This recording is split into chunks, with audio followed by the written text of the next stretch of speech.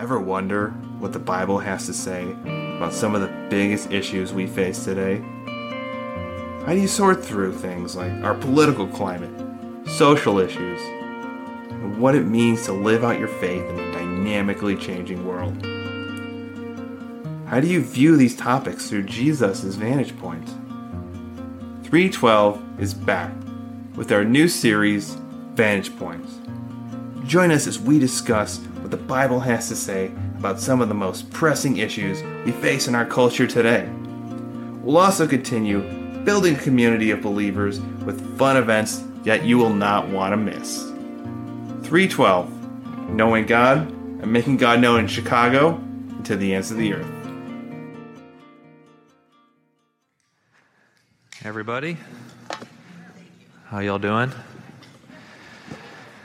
Very good. As Lauren said, my name is Gerald Heastan, and I am a pastor at Calvary Memorial Church, which is in Oak Park. And I don't know if you guys get out to Oak Park. It's a nice little village next to the city. But good to be here. Jeff asked me to come speak to you guys, or he's the one that gave me the invitation. And I've written a book. It's about 10 years old now, so it's a little out of date because things are moving so fast. But I wrote a book called Sex, Dating, and Relationships. And he read that, and he liked it, and then he asked me to come speak, but he asked me to speak on marriage. But then I heard Lauren just say I was supposed to be speaking on relationships. So I came with a talk prepared on marriage, but maybe Jeff wanted me to talk on relationships. I don't know. But marriages are relationships, right? So that all works together, right? So he asked me to speak on marriage and left it pretty open. And so I was trying to figure out what sort of direction to go as it relates to marriage. And there's a lot of different ways one could go. And I was pulling up all the different talks and lessons and teachings that I've done on marriage. And there's all sorts of different directions. In Oak Park, it's probably not a whole lot different here than in the city for those of you that are living in Chicago. But Oak Park's quite a progressive community. And to give you a little bit of an indication, when the pandemic hit back in 2020, San Francisco voluntarily went shelter in place, and Oak Park was the next municipality to go shelter in place. So we are like a sister city to San Francisco. So if you have any sense of how San Francisco rolls, that's kind of how Oak Park rolls. So we're a very progressive community on all matters of sexuality and gender, and so it's interesting pastoring in that community, and it requires us to be very thoughtful. And it's the same, I think, for folks that are living in the city, or if you're like under 25 years old, it's kind of the same everywhere, right? So thinking about the issue of marriage and trying to figure out how to move into it, I want to kind of think about marriage and address it a bit from a bit of some of the cultural concerns that are up in the air related to marriage. And part of the kind of cultural concerns I think that we get around the question of marriage is just generally, is marriage good? And is marriage just simply a patriarchal institution that has been invented by men to keep women down, and the sooner we get free of it, the better? And so there is this movement away, just in terms of kind of cultural enthusiasm for the institution of marriage. And so I think there's some questions out there about the legitimacy of marriage, which really kind of tie into some larger questions about Christianity. Is Christianity good? Particularly, is it good for women? And I think in our culture, and again, as you move into more progressive communities, there is this question that has, I think, in progressive communities, been roundly answered as Christianity is not particularly good for women. And so I want to think about marriage and Christianity, how those will go together, to the degree to which that they have been good for women. I was reading a book by a feminist theologian a couple years ago, and Edith Schaffler is a feminist theologian, and she had a church wedding, and her fellow feminists were dismayed that she was getting married to begin with, and then even worse, she was going to get married in a church. And so one of her friends offered the ironic suggestion that perhaps she was getting married in a church with a church wedding because it would have been too risky for her to live alone if God were not there, to live all alone with a man if God were not present, right? So there's this thought that Christianity, marriage, these are not necessarily good things for women. And if you can think back to The Handmaid's Tale, and the Me Too movement, those things kind of overlapped together. So when Me Too really kind of landed on the scene in 2018, one of the ways that was sort of demonstrated publicly was for women to dress up in the Handmaid's Tale's outfits, which of course is a very patriarchal TV show, which I've not seen. Maybe some of you have seen that, but and the assumption, the connection there again, is that Christianity is kind of at the root of kind of the patriarchy that kind of plagues our larger society. And the more that we can disentangle ourselves from Christianity, the better it will be for women. And so Christian visions of marriage are actually not good for women. So this is a bit of the kind of cultural moment that I want to speak into. And my thesis is that Christianity and the Christian vision of marriage is in fact and has indeed been good for women. So that's my thesis. That shouldn't be too surprising since you came to a church gathering to hear a pastor say that he thinks Christianity has been good for women and that marriage is a worthwhile institution. But that's where we're going to go. So I, before a number of years ago, finished up a PhD in classics. And if you know anything about classics, that's like the Greco-Roman history. So I have some information or kind of a way into this conversation coming in through the Greco-Roman context. So here's how I want to think about this tonight. I want to think about Christian marriage when it kind of lands on the scene in the first century. What is it dropping into, right? Like, what is the context in which the New Testament is written? And I want us to think about what was going on in the larger Greco-Roman world when Christianity shows up, all right? So here's a little bit of some of the context that we see in the backdrop of the New Testament. We're not going to see all this specifically in the New Testament, but this is the world of the New Testament that's going on. So in the Greco-Roman world, it was a highly patriarchal society. Oppressively so. It was a bad situation, and male Roman citizens were in the dominant power positions in the Greco-Roman world in ways that we might not fully appreciate or imagine if we think that today's culture is oppressively patriarchal. It's kind of like we haven't seen patriarchy like you've seen patriarchy in the Roman world. It was very oppressive to women in very bad ways. The ideal Roman wife in the Greco-Roman world was to be quiet, and then here's the term that you often see in some of the Greco-Roman literature, uneventful. Should not to be seen. Like, the more she is sort of in the background, the better. So this is the conception of the ideal Roman woman, is to be very much unseen and to be quiet. One of the indicators that we can see, again, of kind of the heavy patriarchy that's taking place in the Greco-Roman world is that when families would name daughters, they would often name multiple daughters with the same name. So you would have Macrina the younger, Macrina the older.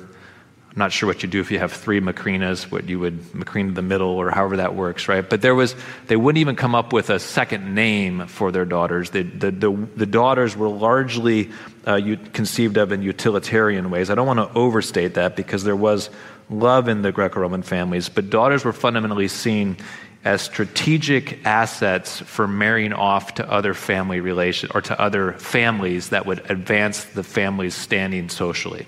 Right, so whether it would be a business connection, whether it would be some important social connection, that was the function of what daughters were for. And since daughters were valuable as assets socially and economically, they were very often highly regulated in their interaction in the larger society. So female virginity was highly regarded as a marriageable quality, and therefore Greco-Roman families would often cloister their daughters, and they would not be allowed out of the home unless they were escorted by either a tutor in the family or a male guardian of some sort. So there was not a lot of social freedom for women in the Greco-Roman world. A lot of what you might think of when you think about maybe what it's like for women in heavily Islamic countries, it was similar in that sort of similar to that sort of context. One of the things, again, that shows the kind of heavy patriarchal nature of the Greco-Roman context is that there were no laws against sexual assault in the Greco-Roman world for women that were unattached. What that means is a woman that didn't have the guardianship of either a husband or a father, or a woman who was a slave to someone, to a male Roman citizen. If a woman was unattached in society, then really it was fair game. There were no laws against rape or sexual assault in those contexts. It wasn't illegal. So there wasn't any sanctity of the female body that was derivative to the female body. It was all derivative to whoever owned the female, right, or whoever was the guardian of the female. So this was not a friendly society in many respects to women. And there was a clear double standard regarding chastity, even in marriage. And Plutarch is a Platonic, he's a Greek philosopher.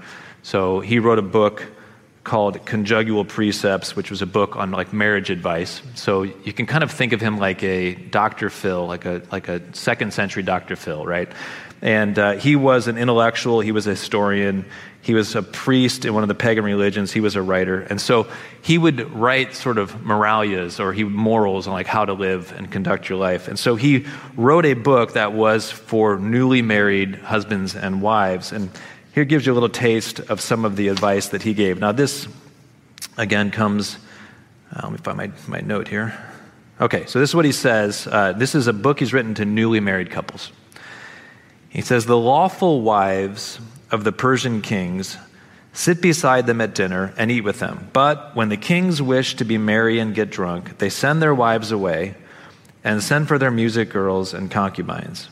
Insofar, they are right in what they do, because they do not concede any share in their licentiousness and debauchery to their wedded wives. If therefore a man in private life who is incontinent and dissolute in regard to his pleasure commits some peccadillo with a paramour or a maidservant, his wedded wife ought not to be indignant or angry, but she should reason that it is respect for her which leads him to share his debauchery, licentiousness, and wantonness with another woman." So there's some interesting logic, isn't it? Right? He's basically telling the new wives, listen, if your husband gets drunk and he sleeps with a prostitute or a mistress or one of the dancing girls, don't feel bad, because better for him to sleep and have sex with with those women while he's drunk than to bring that over to you. Right? And this was the logic that was at work within the Greco-Roman world. So here along comes Jesus, and then along comes the Apostle Paul, and the Apostle Paul is coming with a new vision of marriage. Right? So that's the backdrop in which the Apostle Paul is bringing his vision of marriage. We're going to look at his vision of marriage from Ephesians chapter 5. I don't know if you guys have Bibles here or not, but maybe you got a Bible on your phone, but you can turn in your Bible to Ephesians chapter 5 if you got it one.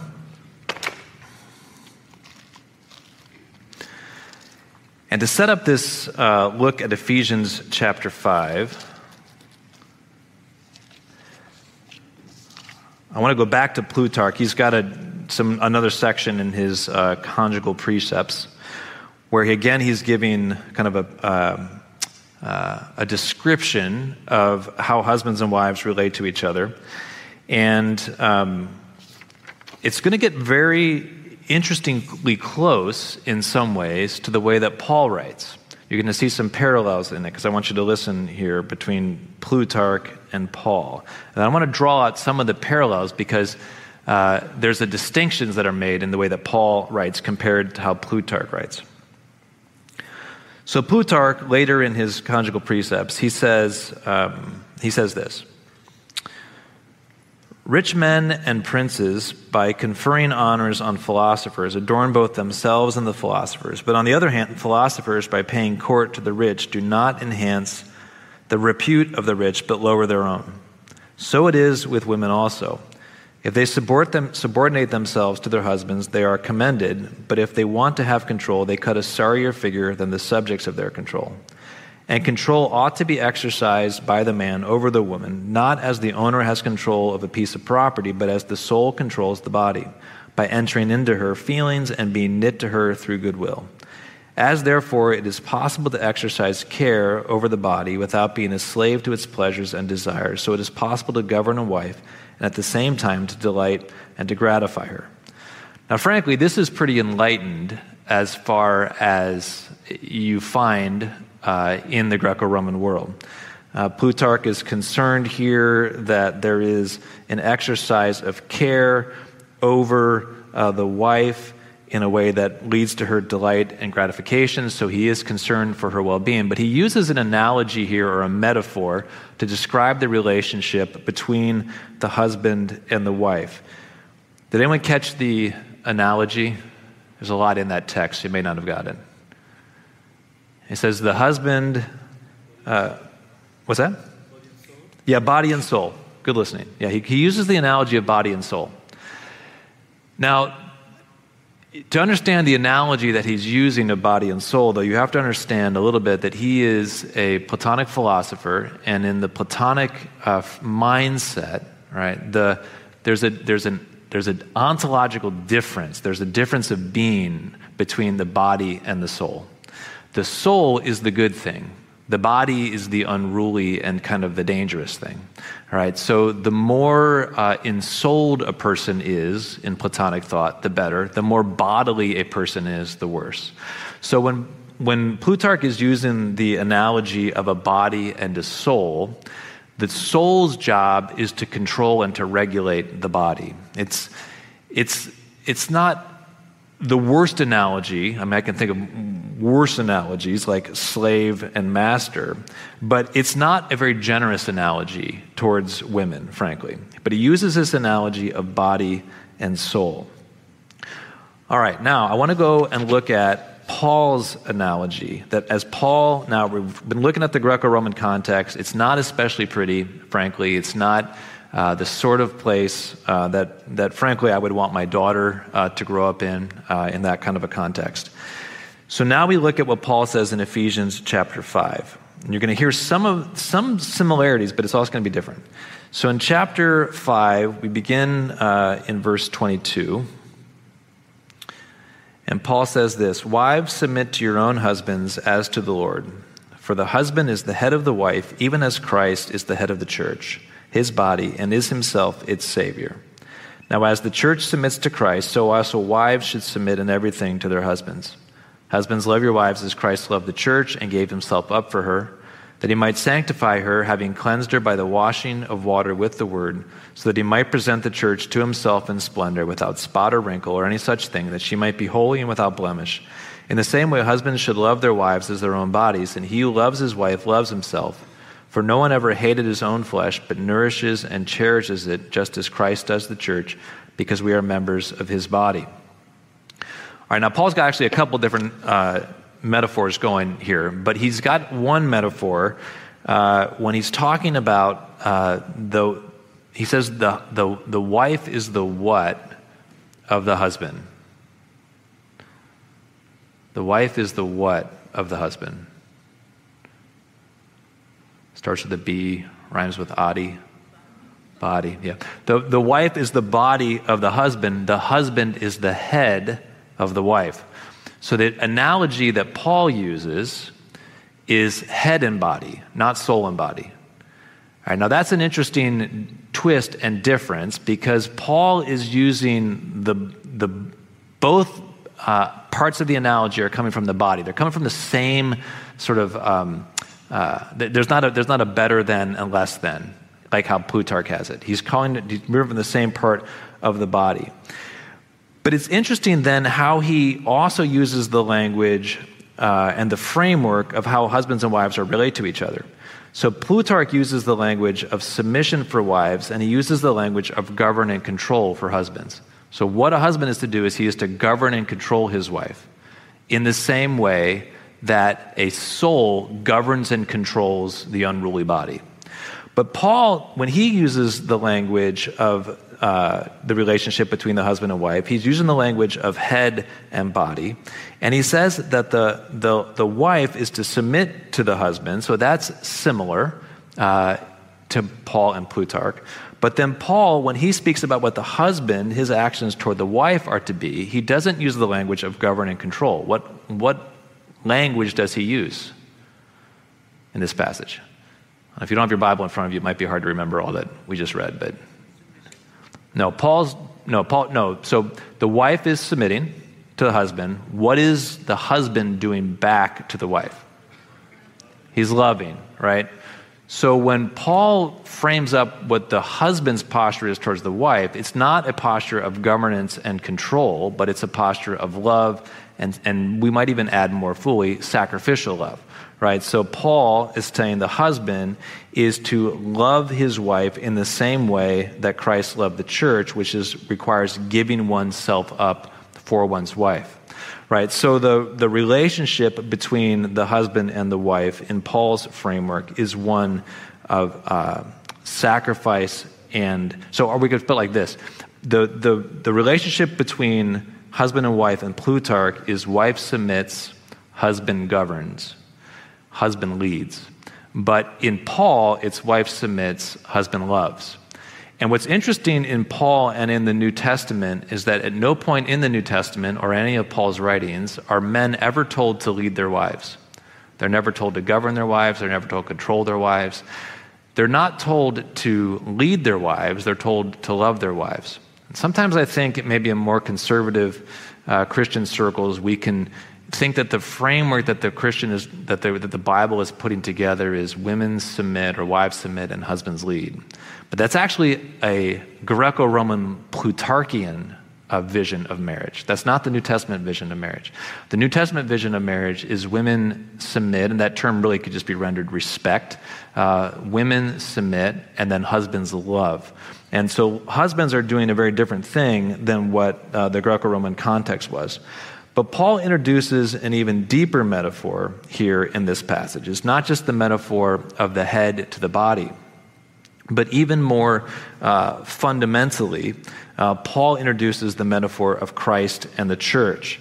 And so when Paul is giving instructions then to the husband and wife about how they are to relate to each other, he's drawing his instructions from the blueprint, as it were, of Christ's relationship with the church. So verse 31, Paul says this, "Therefore a man shall leave his father and mother and hold fast to his wife, and the two shall become one flesh.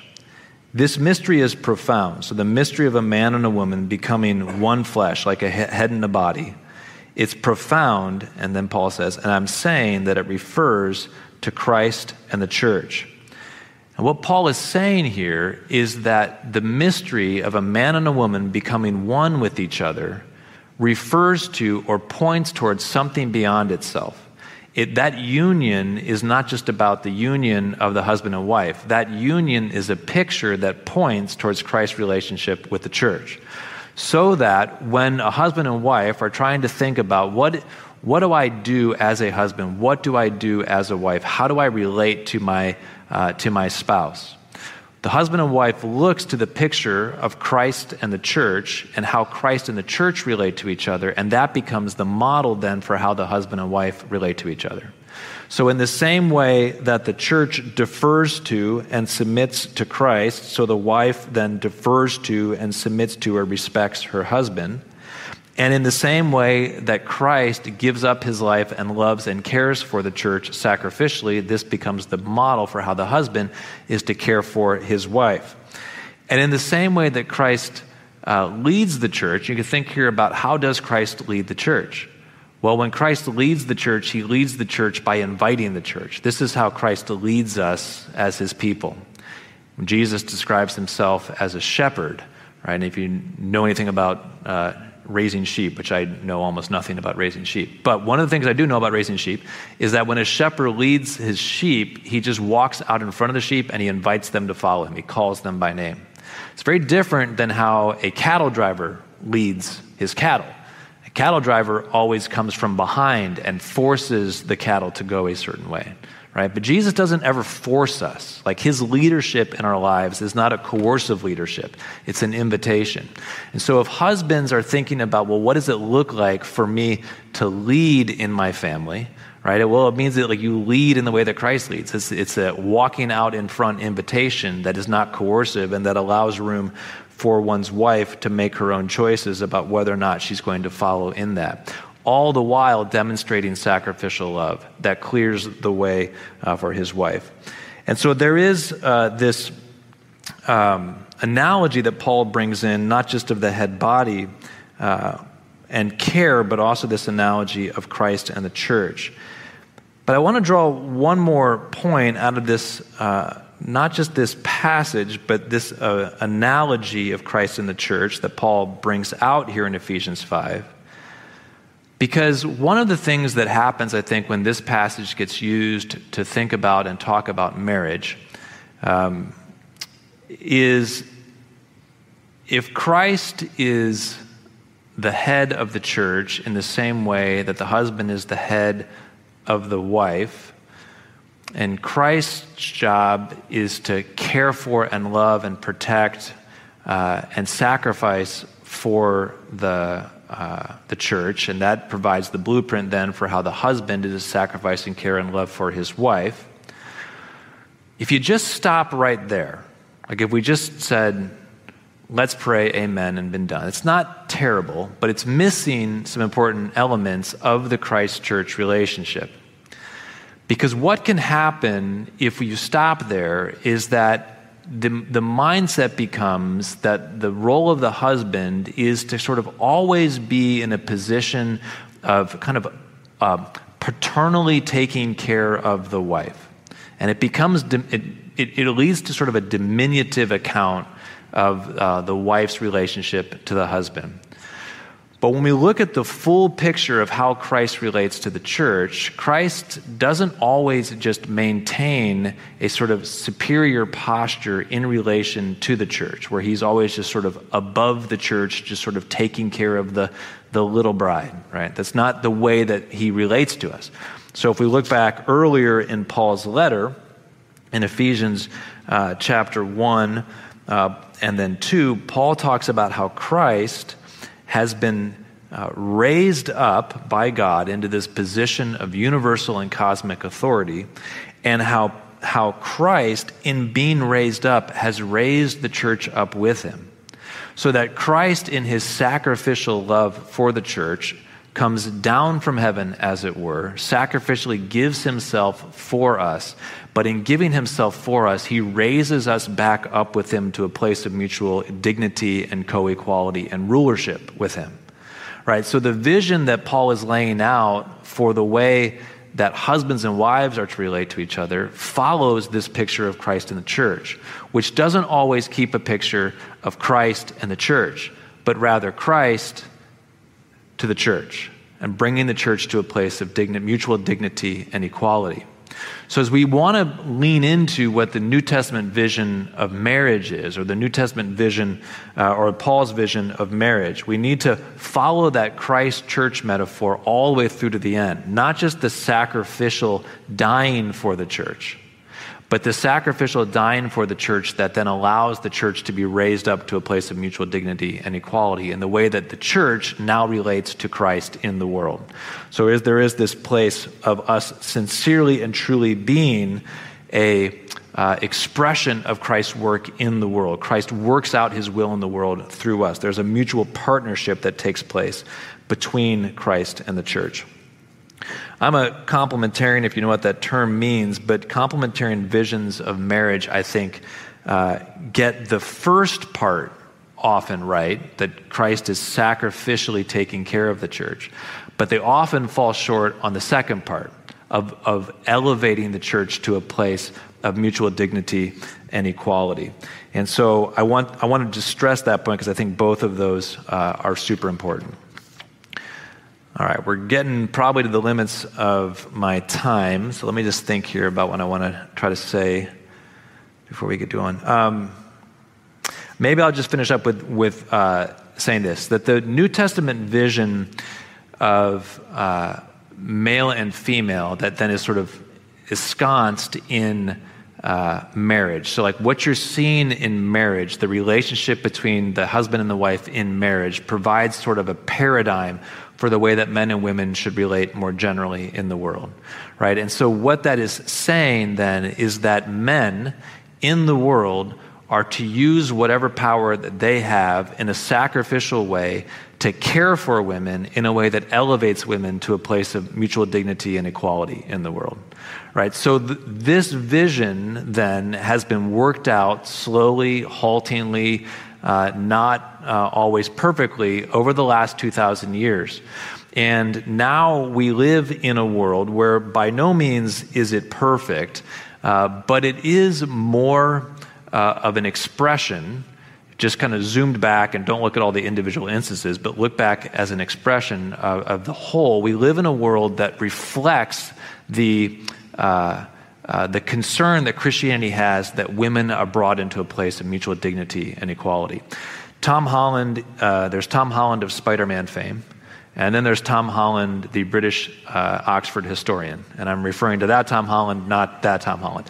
But Tom Holland, the historian, he's written a book called Dominion. I don't know if any of you would have read it. It's a great book, but it's a big, fat book. It's like 700 pages long, so you have to really commit to it if you want to read it. But he wrote a book, and the remarkable thing about Holland is that he's kind of Christianity adjacent. He was raised as a Christian, then he walked away from it. He's very progressive in his overall orientation. But I'm going to close with this and then I'm going to be done. But he was getting into his 40s, and he was beginning to reflect on the fact, and he did a lot of work in Greco-Roman history, which is how I was introduced to him because I was doing my studies. And but he's a secular, historian doing work in Greco-Roman studies, and he was reflecting on how he much prefers to live in the 21st century West than he would have ever wanted to live in the first century Greco-Roman world. And he says, I love the Greco-Roman world, but I like it sort of like you like a great white shark or the Tyrannosaurus Rex. Like you like to watch one on TV, but you wouldn't want to actually live or like swim with a great white shark or Tyrannosaurus Rex. So he began to reflect on why is it, or how is it that we got from there all the way to here? Like, why is it so much better now than it was then? And as he began to kind of follow the thread of the sweater, all the way back, to the beginning, his conclusion, and I won't take you through the whole book because it's 700 pages, but his conclusion ultimately is that it's Christianity. Christianity, he says, has been a liberating force in the world that has radically transformed and changed the way that the world thinks about power, the weak, and the vulnerable. And he says the reason that it's Christianity is because at the heart of Christianity, at the molten center of Christianity, is the image, he says, of a God dead on the cross. And what he says, what is his insight in that, is that Christianity is centered around and worships a victim. That we recognize that Jesus has been victimized. And Jesus, in becoming a victim, has given dignity to victims. And so Holland recognizes that in the Greco-Roman world, there was no dignity to victims. To be a victim it got you nothing. Like now in our culture, if you play the victim card, you can get all sorts of points. But back in the Greco-Roman world, to play the victim card, you just got stepped on harder. There was nothing good about being a victim. But in our world, there is a thing about being a victim. It can get overused for sure, but we should all be glad that victims get recognized as needing to be taken care of. And Holland says the reason that happened is because Christianity worships a victim, a risen victim, but someone who willingly chose to be a victim for the sake of others, to release them from their victimhood. And that message and that construal of what victimhood is all about got worked out eventually all throughout history in the West to the present day. And he begins his book, to bring this back to marriage and gender and these sorts of things, he begins his book by looking at the plight of women in the Greco-Roman world. And a lot of what I was talking about comes from his work. And it was a bad situation. But then he fast forwards, 700 pages, gets to the end of his book, and he talks about the logic of the Me Too movement.